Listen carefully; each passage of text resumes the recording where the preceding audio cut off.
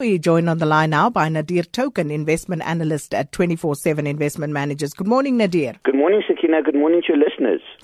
Nadir, let's just focus for a moment on the harmful effects of the flight of corporate capital in South Africa. Yeah, Sakina, there's obviously much been made about the current account deficit in South Africa and it becoming a chronic problem. And I think, I would tend to agree with that, as would any reasonable analyst in the market, tend to agree that a sustainable and a prolonged period of maintaining a high current account deficit definitely is detrimental to the economy.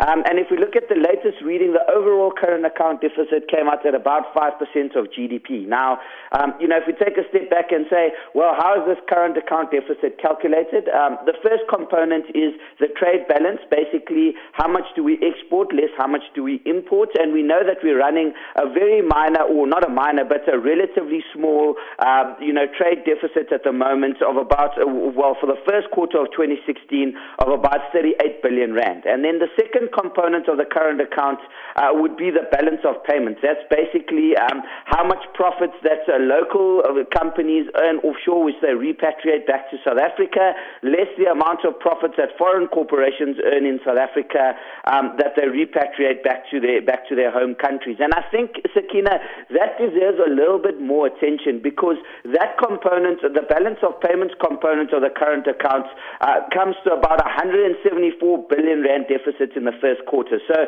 as we can quite clearly see, the trade balance pales in comparison to the balance of payments balance deficit. So, Sakina, there's a couple of reasons behind this. Obviously, there's a lot of international mining companies that operate in South Africa, and in a declining commodity price environment, and with their shares coming under severe pressure, in order to appease shareholders, we've seen a lot of repatriation of mining profits earned in South Africa back into home countries, and that's obviously their profits have come under pressure as a result of the weaker commodity prices and higher input costs, etc. So in order to appease those shareholders, we've seen that happening. And I think and this is in an environment where local businesses are growing, or corporate South Africa is growing fixed investment is declining fixed investment, should I say, by about 7%, and government is declining its fixed investment spend by about 12%. So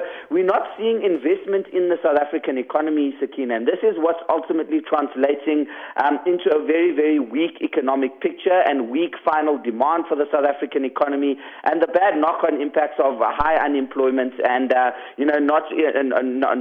no growing GDP, which is what the ratings agencies have been warning about. So how do we combat this problem, Sakina? There's been some radical suggestions being made in terms of putting in place capital controls, and that's been made by fairly left wings of South African policymakers.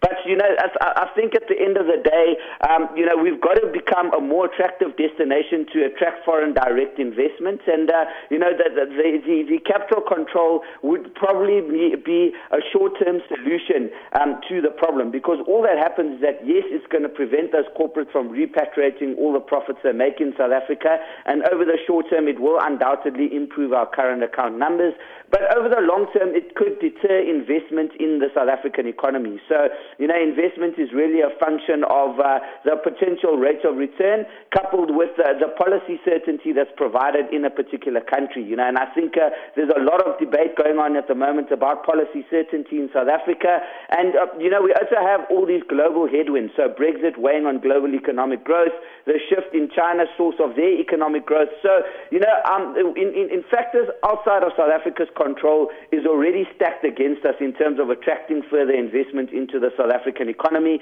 and imposing capital controls could quite plausibly compound that. Although, it is a debate which needs to be had, because it is a relatively sound argument, given the magnitude of the balance of payment deficits relative to the trade deficits, and if we're going to long-term sustainably deal with our current account deficit, these are debates which need to be had. And staying with Brexit, the impact of Brexit on global monetary policy, Nadir, what has that been? Yeah, well, Sakina, this is quite an interesting one. We've almost done a complete U-turn from 6 months ago. I mean, if we rewind back to the start of this year, or the end of last year, should I say, we saw the first interest rate increase in the U.S.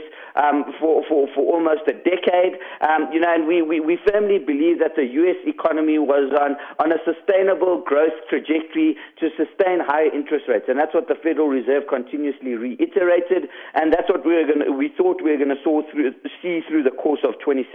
And then, lo and behold, a Brexit event happens or late last week. And even before the Brexit event, it was a very seesaw ride in terms of whether the Federal Reserve is going to continue on its interest rate increasing path, or whether it was going to hold off on that. And I think after the Brexit vote, this has introduced a lot of uncertainty into the global economy. It's introduced a lot of uncertainty in terms of where economic growth is going, because corporates and individuals within the UK and possibly within the broader European Union are going to delay spending plans, and in terms of corporates, delay investment plans.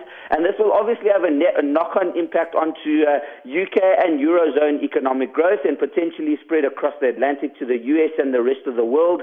And this is in an environment where we know China is slowing as well. So, the global central banks are faced with all these conundrums in terms of headwinds to global economic growth, and as a result of that, we've seen almost a complete U-turn from global central bankers in terms of when interest rates are going to be increased.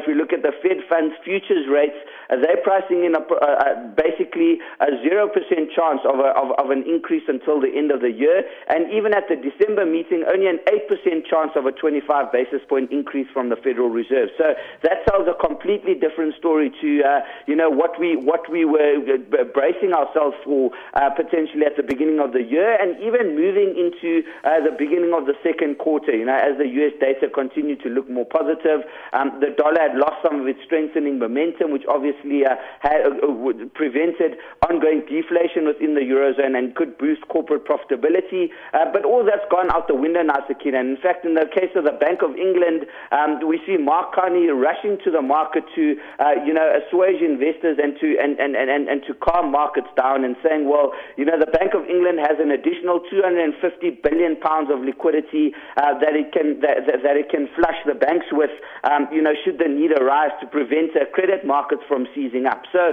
if anything, the Brexit vote has thrown a spanner amongst the works in terms of global monetary policy, simply because of the impact it would have on economic growth.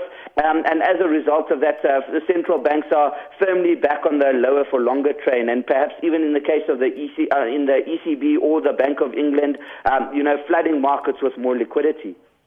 Well, Nadir, we're going to leave it there for this morning. Thank you so much. Nadir Token, investment analyst at 274 Investment Managers.